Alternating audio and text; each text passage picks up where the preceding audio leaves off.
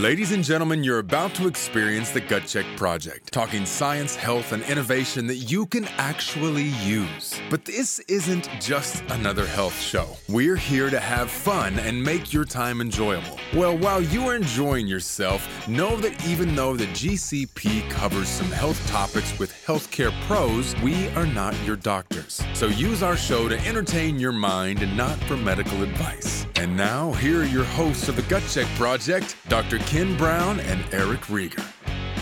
Hello, Gut Check Project fans and KBMD Health family. This is the Gut Check Project. I'm your host, Eric Rieger, joined here by this great guy, Dr. Kenneth Brown. Ken, what's up? What is going on, Eric? This is episode 82. Today, I kind of feel like people are listening to or researchers are listening to the podcast, and they're starting to put out studies like they're like, oh, that's a good idea. That episode that you guys did, we're going to do a study because we're going to talk about how eating turkey can help your brain. We're going to talk about how you can be smarter and talk about how not to gawk when you're at a crow funeral if they're having sex. Okay, that's a lot. So first, are you insinuating that because of our show that other people have done research, and not only have they done research, they've gathered data, analyzed it, published papers, and now we're reading them? That is my insinuation. More than likely, we just happen to be doing stuff that is really relevant, and these researchers are catching up to us. Oh, okay, good. We might have a better grasp on reality than that, but that's okay. So what are we talking about?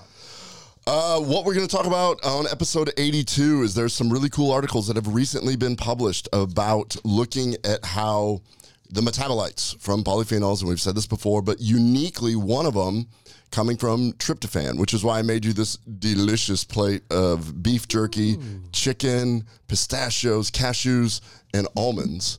If you're hearing this, I'm holding up this really cool plate of tryptophan-rich foods because we're going to explain why this is a big deal. And as Eric continues to eat this, you'll see that his vocabulary will increase. He will become funnier, happier, and I should have de-shelled the pistachios. I'd hate to see you swallow one of those shells and suddenly I'm doing the Heimlich on you during our show. I'm probably going to feel so good I can't stop myself. So that's what we're going to be talking about. These just recent articles. It just fits right in line with everything that we've been doing in the last couple episodes, specifically the one on anti-aging and the microbiome, because we talked a ton about how important it is to have the right microbiome. These articles are just kind of proving that. So no, it makes sense. And really, it sounds to me like you're talking about postbiotic activity once again. So tryptophan, of course, is an essential amino acid. And these, I would imagine, results are the part of someone who consumes enough tryptophan and to get these beneficial results, correct? 100%. Don't mind me. I'm not, if you're watching this, I'm going to be looking at several different places. We had a technical problem where I usually do a bunch of research on these episodes and then I print it out, and the printer is broken. So I'm trying to figure out how to look at different screens to see the notes and the data that I have. So our printer did not get enough essential amino acids. Yeah, our printer did not do it. So anyways, let's talk about what's going on with you. What's going on with me? Now, the first thing I'm going to think of is maybe without notes in front of you, you forget to ask what's going on with me, because that's the first pause. That's the first pause I've ever heard from you on that subject. This last weekend, got to hang out Labor Day with Gage and Mac in Lubbock, moved them in all the way, delivered some furniture, had a great time with them. Spent a little R&R at the lake with some friends on the actual Monday for the good cookout. And this week's been great. I mean, just enjoying the, hopefully, close down of warm weather. And I know that you have a big trip coming up this weekend. Why don't you tell us about that? I do. I'm really excited. So this weekend, University of Texas hosts the #1 football team, college, Alabama. And me and Lucas are going to go check that out. It's going to be really cool. He's going down there to meet with the tennis coach and help with some recruiting, and I get to tag along and go to the game. It doesn't sound bad. I think a lot of people will be watching it. I think it's 11 o'clock kickoff, though, isn't it? 11 or noon? Yeah, but that fits right into my schedule. I've been awake for like 8 hours already, so I'm good. That's perfect. Good thing it won't be hot at all, I'm sure. Yeah, that. And then you're probably wondering why I want to talk about crow funerals. So I do. I was going into the gym one morning, and I just, I'm fascinated by corvids. We've talked about them one or two other times where they, how they seem to be more intelligent than other birds and all this other stuff. Sure. Crows, ravens, whatever. So I was walking in, and there was just a bunch. They're actually called a murder of crows. A bunch of crows, just a big group of them, hanging out, squawking, running around, and it looked like there was a dead one in the middle. And I just stared at that, and I was like, what is going on over there? That is the weirdest thing. And so Google it, and as it turns out, crows have funerals. Really? Yeah. Yeah. So seriously? Dead serious, and in fact, there's like an expert in this. And Wait. Is this another toothologist? I love how you remember toothologist. No, that is a great joke. It's a corvid thanatologist. Seriously? There's an actual term. Golly, what the hell? We're going to run out of special shows getting all these people on here. Corvid thanatologist. The one, and so anyways, I started Googling it, then I went to YouTube, and I was like, holy shit, crows do have funerals. And that's her specialty. So a thanatologist is a scientist that studies death behavior. Okay. Those that are still living and how they interact with that. So a thanatologist can actually be a psychologist that helps grieving adults, or they could be a scientist looking at that, or you can become a thanatologist and then be one of those mortician type people. I don't know, whatever. But so it's somebody that handles death and those around it. Death behavior. It's actually kind of cool. It's pretty wild. Well, as it turns out, this doctor, she's a PhD named Kaylee Swift, seems to be like the world expert on this. And I just went down a rabbit hole because she's an interesting personality, and she was discussing how that's what her specialty is. And so she ended up having like a PBS special and all this stuff. Interesting. Crows completely recognize death. And they actually recognize faces. So her research started out where she put a mask on, like Texas Chainsaw Massacre type mask. like a leather mask? Yeah, like a leather mask, kind of human-like, but you could tell that it's not. And she walked into a park where all these crows were holding a taxidermy dead crow, and they went apeshit. They were like, and they were like flying around. They were getting super pissed at her, and they were just like flipping out. And then she one of the things she would do, she would go normally and feed them peanuts, and they would like come down and eat from her. And then she went back the next day, not in mask, holding peanuts, and they were like super leery, but they went up to her and did this. And then she went the third day in the mask, no crow, and all of them went apeshit again. So it showed that they recognized that this person with the mask was associated with some kind of crow death. So then they got her interested, where she's like, wow, they clearly are intelligent. They're clearly doing this. So she monitored when crows would die, and she watched their behavior.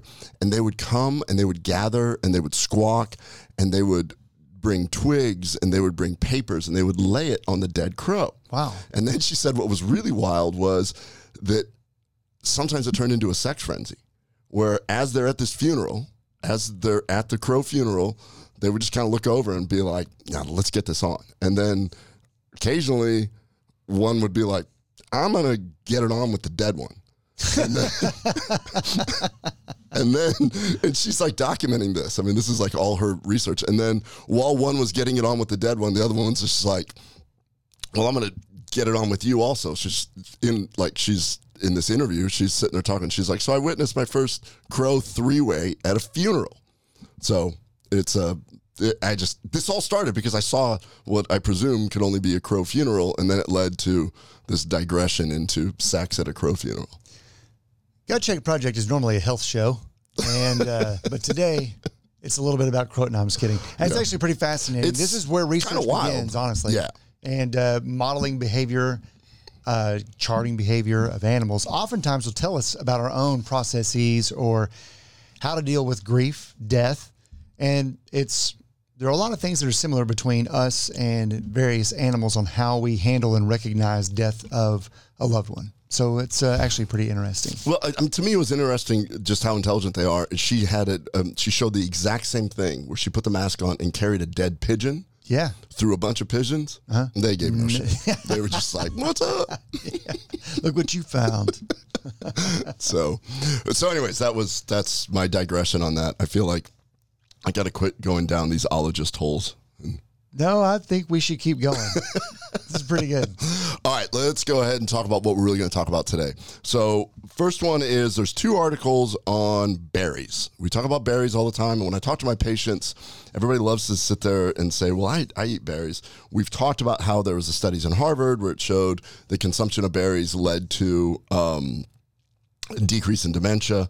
Here's another article. It's just over and over. But this one was fascinating because its regular blueberry consumption may reduce the risk of dementia. But the key here is that they looked at middle-aged people. Usually it's always looking at the end stage and coming back. They looked at middle-aged people who consume blueberries every day may have a reduced risk of developing dementia. This new study out of the University of Cincinnati, it was just published in the journal Nutrients. Basically, we know that blueberries have a polyphenol, which is called anthocyanidins, and that's what gives blueberries their beautiful color. So those polyphenols help the plants to survive, and we know that that actually helps us and feeds our bacteria to produce anti-inflammatory type things. So in previous berry studies, it's always focused on older populations looking at this. But with this research, these guys looked at middle-aged individuals to focus on dementia and prevention of this. So the key here is start earlier. So if you're listening to this and you're middle-aged, whatever middle-aged is now, so I don't know what 55, it is. 60? Oh, no, that's still young. Come on, man. Yeah. But basically, 50% of individuals in the U.S. will develop insulin resistance, which many researchers like Peter Attia now believe that that is the precursor to all these other things. That's diabetes. And so it was noted that cognitive benefits with blueberries in prior studies in older adults seem to help. So why not look at this? So they took 33 people who were age 50 to 65. Oh, look at that. Middle age, age 50 to 65. Who were overweight, pre-diabetic, and had noticed some memory decline, said that this population had a very high risk. So they had them take over a 12-week period essentially the equivalent of 1/2 cup of whole blueberries while the other half received placebo. And ultimately, the group that took the blueberry had an increased executive function, working memory, mental flexibility, and self-control. Those that had placebo did not have a benefit. So basically, it was they said that those in the blueberry-treated group showed improvement on cognitive tasks, which was probably very important to prevent dementia. So they'll follow those people out and show that it'll help with dementia. So blueberries, helping with that. It's the proanthocyanidins, and they used a fixed amount. Then almost like a week later, a group came out that talked about cranberries and can improve dementia as well. Almost identical. This came out of not Cincinnati. This came out of the UK. And I always think it's funny because, okay, this article was published the Cincinnati article was May 11th, and the UK article was May 30th of this year, 2022. Okay. I just like when people are doing research, you know that they're like racing. They're like, I heard those sons of bitches in Cincinnati, but they did it in a British accent. Yeah. Yeah. Can you do that? I don't know. I don't know how somebody in the UK says sons of bitches. That's probably the bigger point. Yeah, just hey, you sons of bitches. I don't know. There we go. Yeah, that's nice. Is it? Did they say y'all? Y'all? I don't know. I don't think they did. Anyways, so regardless of how they got upset, they were just like a couple weeks behind, and they showed that consuming the equivalent of a cup of cranberries a day among 50 to 80-year-olds ultimately did kind of similar things. They put them through cognitive tests, and literally they improved significantly, and they had a significant improvement in memory, everyday events, visual, episodic memory, neural functioning. And so their conclusion was in combination with improved circulation. So the thing that they did here, which was cool, is that they measured the circulation in the brain. So that's probably what they did. They're like, aha, we beat them, because although we're a little later, we took the extra time to look at increased blood circulation to the brain. And those that had the cranberries had increased blood circulation, which comes back to the nitric oxide capability of these 100%. polyphenols. And so one other thing that they did notice is that their triglycerides improved. And so this supports the idea that cranberries can improve vascular health and may in part contribute to the improvement in brain perfusion and cognition. So when I discuss this, everybody says, oh, I'm going to eat more berries. I'm like, you can do that, but we do know that it is dose dependent, meaning that the more berries you eat, the more of this kind of stuff you have. That's how come we've got things like Atrantil Pro for your daily dose of polyphenols. Yep. 2 doses of Atrantil is equivalent to 5 bowls of berries without the calories.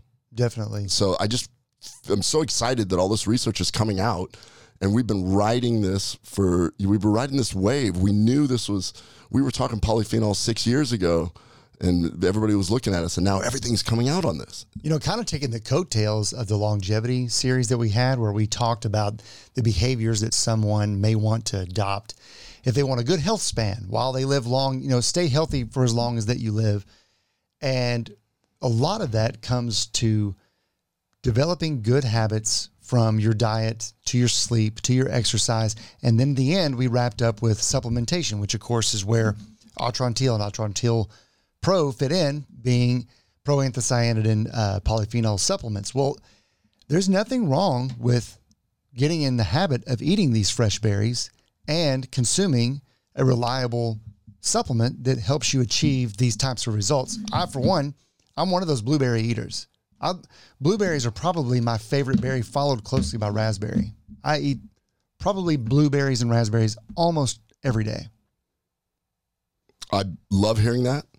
I don't want to polarize anybody. You know how sensitive a topic that is when we talk about berry types and things. It'll polarize our audience.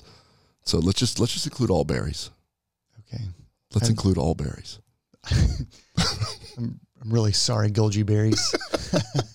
Everyone forgets the Golgi berry. Why does I think of one I don't have very often? I think I like all berries, honestly. Don't you? I mean, I do totally. What berry isn't good? In fact, totally. Knowing how to prepare cranberries is probably the biggest skill, because I think just eating raw cranberries doesn't taste that great. Yeah.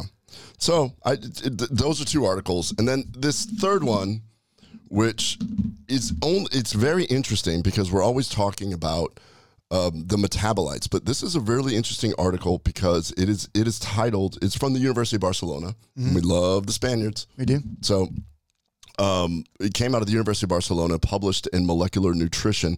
The title of the article is "A Polyphenol-Rich Diet Increases the Gut Microbiota Metabolite Indole-3 Propionic Acid in Older Adults with Preserved Kidney Function." Really long title. Indole-3 propionic acid, so normally referred to short as IPA? Yes, it is commonly referred to as IPA. So we're going to refer to it as IPA from now on, because saying that long, much easier. Thank you. 3-propionic acid is way too long.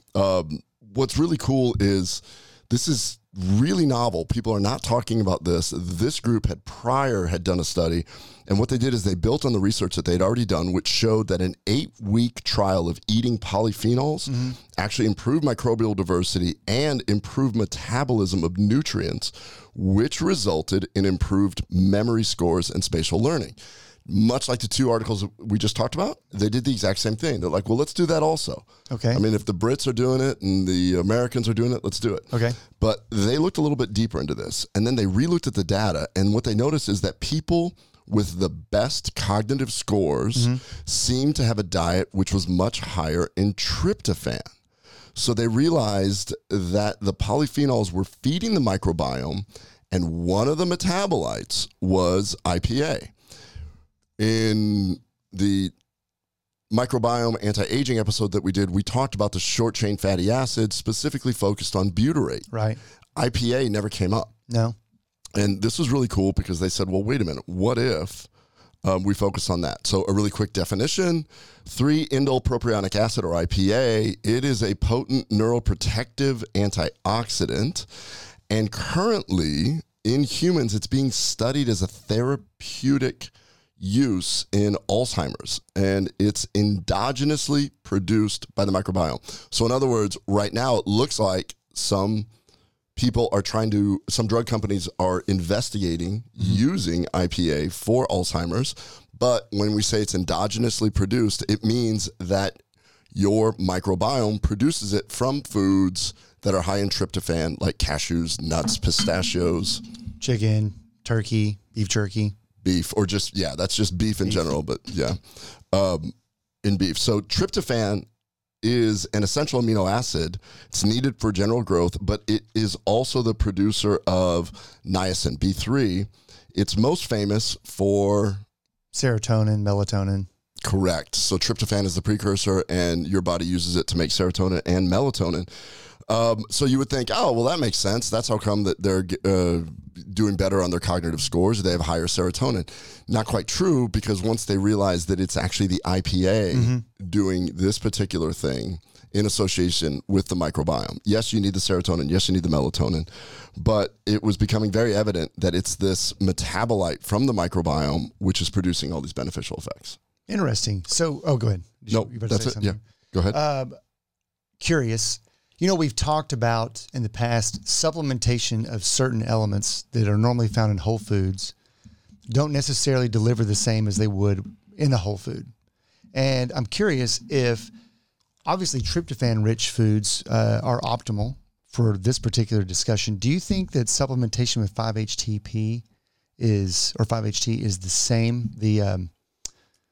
I'm talking about the over-the-counter. Yeah, the 5-hydroxytryptophan. Do you think that? I don't know. I mean, we may not have that. I don't know, but it's used in like so many nootropic blends. It's used in so many sleep blends. I don't know the bioavailability of that. Do you? I do not know that, but it really brings up the fact that now you got me thinking that if you were to actually have a proper microbiome and you give your body the mother molecule, right, will you have a better benefit?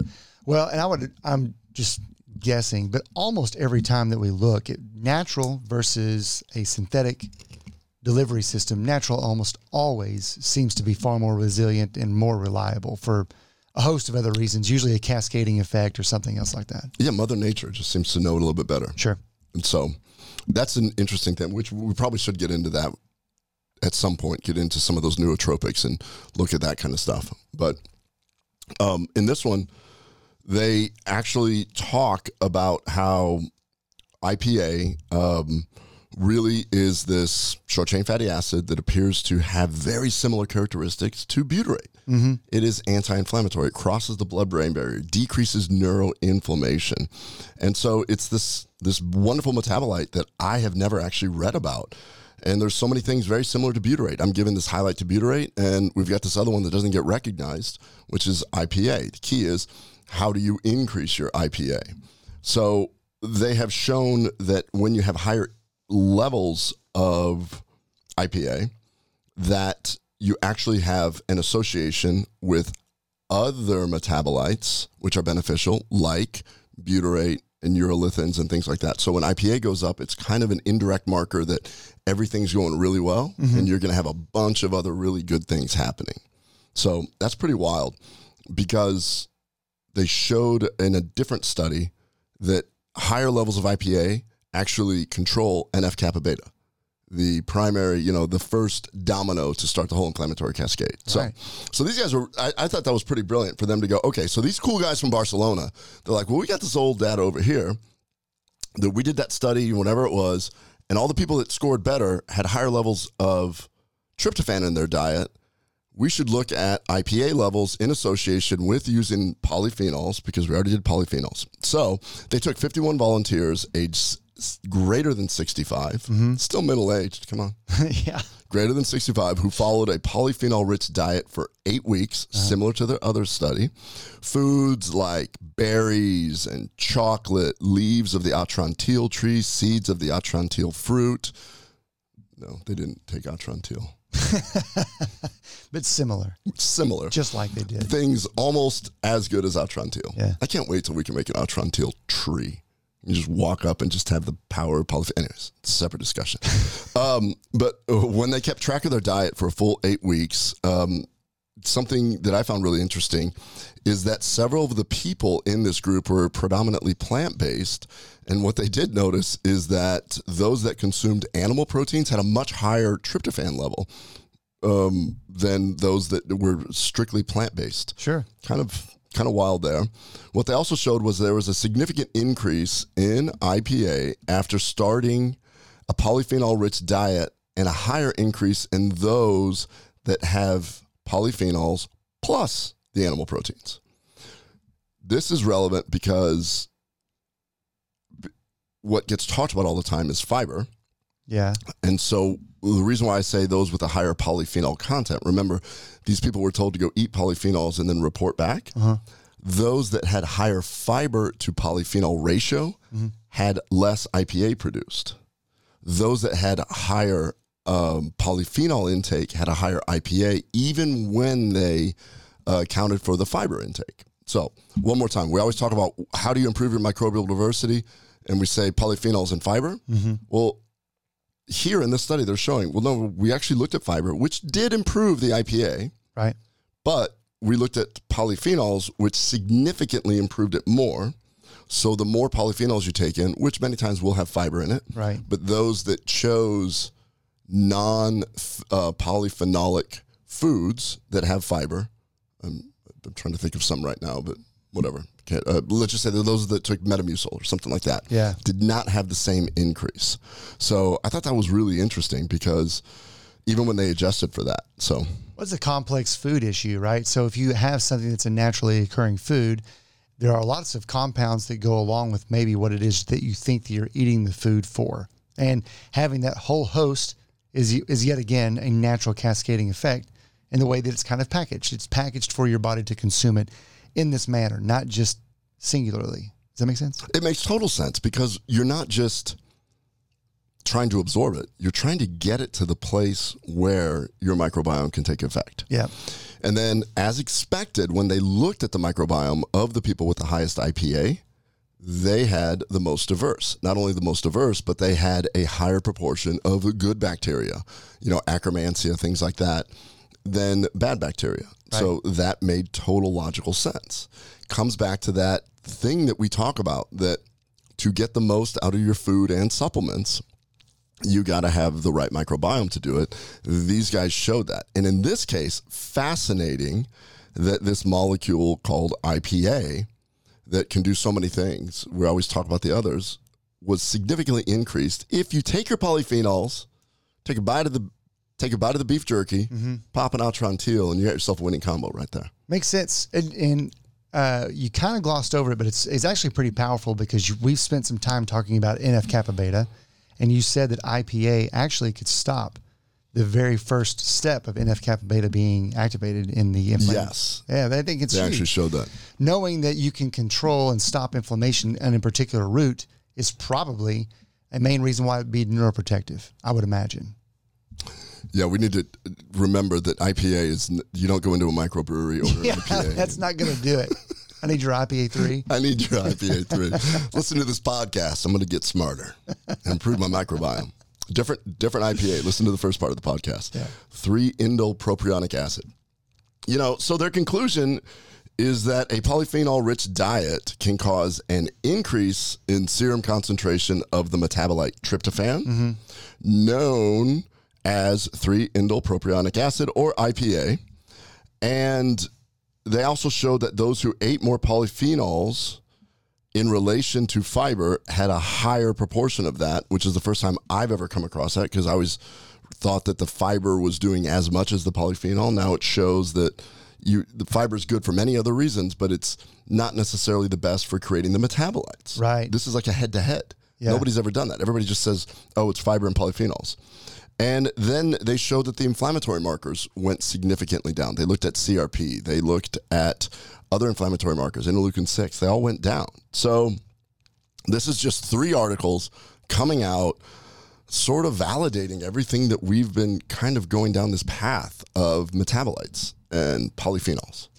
Let's play a little hypothesis because I don't know that we have the answer in front of us. But do you think that the availability of more tryptophan being found in people that were consuming a more balanced approach versus just a plant-based effort to take in their nutrients and nutrition, et cetera, if the reason that the tryptophan was more abundant and IPA was being better produced was because of possibly vitamin B being available in animal meat? Is there some type of, and I'm totally reaching here, but I almost feel like that there's a process with the way that aminos are used in assembling various products, and being that tryptophan is an amino acid, that vitamin B might actually be part of the essential cofactor, if I'm not using the right word, but to actually help some of the synthesis on some of these things that are being formed, having tryptophan available.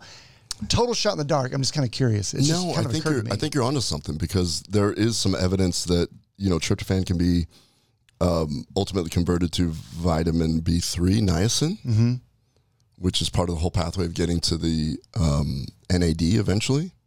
No, I think you're onto something there. There's got to be a relation there somewhere, because you can eat. It's not that tryptophan isn't available in some plant foods, just like cashews, pistachios, almonds, lots of nuts. But once again, it's the complementary compounds that go along with something that might deliver the result that you want a little better. Yeah, and I always thought that it was, tryptophan is in turkey, and, that everybody talks about Thanksgiving and that. But now I didn't realize that red meat has just as much, or almost just as much, tryptophan as turkey, and chicken is right up there with turkey. So kind of interesting. Like I feel better about it, because personally I feel like I'm more satiated. I feel like I can control my consumption when I do actually eat animal proteins, but more specifically red meat. I love red meat. And that's and so I was always like, man, I got to start eating more chicken to get my tryptophan. But now I'm feeling pretty good. So yeah, I mean, I'm a meat eater. I like meat, but I also eat the plants that go along with it too. I don't stay in one lane like that. So let's look at the Mediterranean diet. If we actually talk about that, it's essentially some sort of protein, usually fish, plus vegetables. Those vegetables have polyphenols in it. Oh, they definitely. Now we've got this combination here, but it's like, okay, you're just seeing the combo. It's making sense. And now knowing that you can be increasing your IPA, which crosses the blood-brain barrier, which decreases neuroinflammation and improves cognitive function. These guys that did the study on polyphenols that I talked about, the blueberries and cranberry people, was it IPA all along?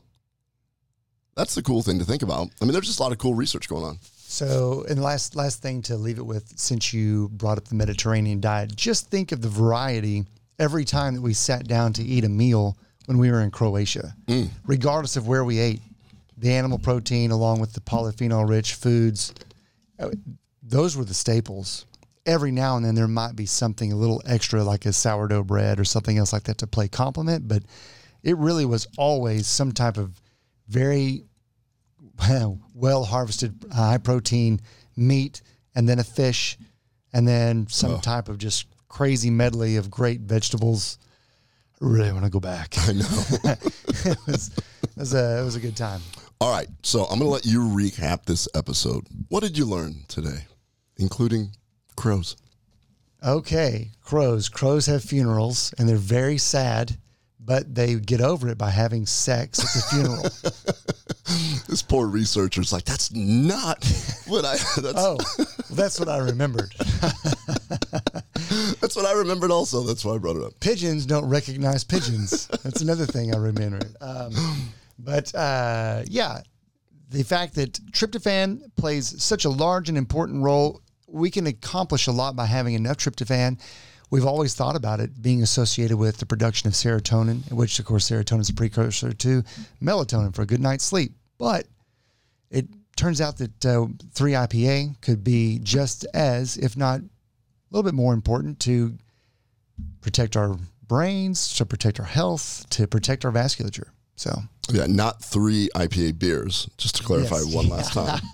I didn't say 3 IPAs. Yeah, so that's it. And I don't know, man, I'm such a freaking nerd out here. I see these articles and I just get giddy. I'm like, I love where we're at right now. I love how we're helping people. I love that, this big audacious goal to protect the brain. We're on the right track. We're definitely on the right track. And speaking of the right track, if you would like to if you'd like to grab your own products such as Atrantil Pro or Atrantil, you can head to kbmdhealth.com. He's a physician, so of course you can get the physician-owned Atrantil Pro, which comes with 3 specific, if you want to talk about them, spore biotics. Yeah, so the spore biotics. So as we talk about these metabolites, over and over and over again, these researchers are showing that you have to have the right microbiome to be able to unlock the potential. The reason why we came out with Atrantil Pro is we worked with the scientists at Microbiome Labs, and we put together 3 spore-based biotics, soil-based, which have been shown to decrease inflammation, which have been shown to improve mucosal integrity, which have been shown to do all these things on their own. And what blew us away is these 3, one of them in particular has the highest level of an enzyme called tannase, which specifically breaks down the tannins in Atrantil, the quebracho, the large stable polyphenol, into smaller phenolic compounds so that the other bacteria can then chew on them. It's like, we're going to do the heavy lifting here, and now you guys get to eat these smaller bites, and now you're going to produce IPA. This is what's going on. So it's kind of it's almost a biohack on how to unlock the full potential of these polyphenols. That's exactly what we were just talking about before the show, and that is that we've had questions on what's the difference between Pro and regular Atrantil. Well over 1 million bottles sold here of our regular Atrantil, and these are great polyphenols. Same polyphenols in both bottles, but what's the difference? Well, if you happen to have ever experienced something like dysbiosis or long-term disruption of the bacteria in your colon for whatever it could be from long-term antibiotics, it could be long-term diarrhea, it could be from, if you've had an episode of C. diff possibly sometime in your life, you may not have a well-balanced microbiome in your colon.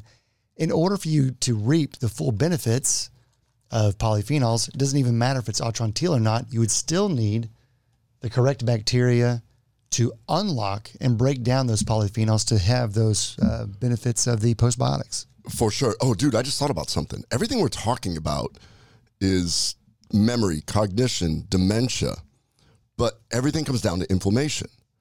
If you've got IPA circulating around and you happen to be a young person that does something which could result in any type of concussion in any way, holy cow, this is protective for anything that could cause neuroinflammation. Right. So if you're a football player, you better be eating high polyphenol diet, and you better hope that your IPA is way up. Hey, and we've mentioned her before, and just to kind of piggyback on those 2 Barry articles that we had earlier, notice that that's not any different of a result in terms of benefit than what Joe Botel first brought to our attention about 5 years ago with why she was using the tart cherry and the polyphenols in tart cherry to increase nitric oxide, to decrease recovery time, to increase sports performance. So Joe Botel from Exeter University, also across the pond or whatever. My accents are terrible on the spot, but I'm really trying. I just can't get over sons of bitches in an English accent. But regardless, hey man, fascinating topic. Thanks a lot for bringing polyphenols and tryptophan to the table today. It's cool stuff. So yeah, we're gonna continue down this path. I feel like we're trying really hard to scour the literature, find stuff to make sure that you keep your gut and your brain healthy. You cannot have a healthy anything without a healthy gut. I agree. That's going to do it for episode number 82. Thank y'all so much. Please like and share the Gut Check Project with people that you care about. And keep those comments coming. And it is true. We really are doing well at keeping up with the new collared shirts so far. I think I'm like 11 episodes in. Well, I got a new shirt every time. Steven's going to look at this and be like, why aren't you wearing the requisite, scrub? I looked at Delaney posting all those Instagram things. Yeah. And they all, although each one's different, it looks exactly the same. And even I was like, I think I've seen that one. And it was brand new. I'm like, okay, I'm going to start. Like you shot them all in one day? Yeah.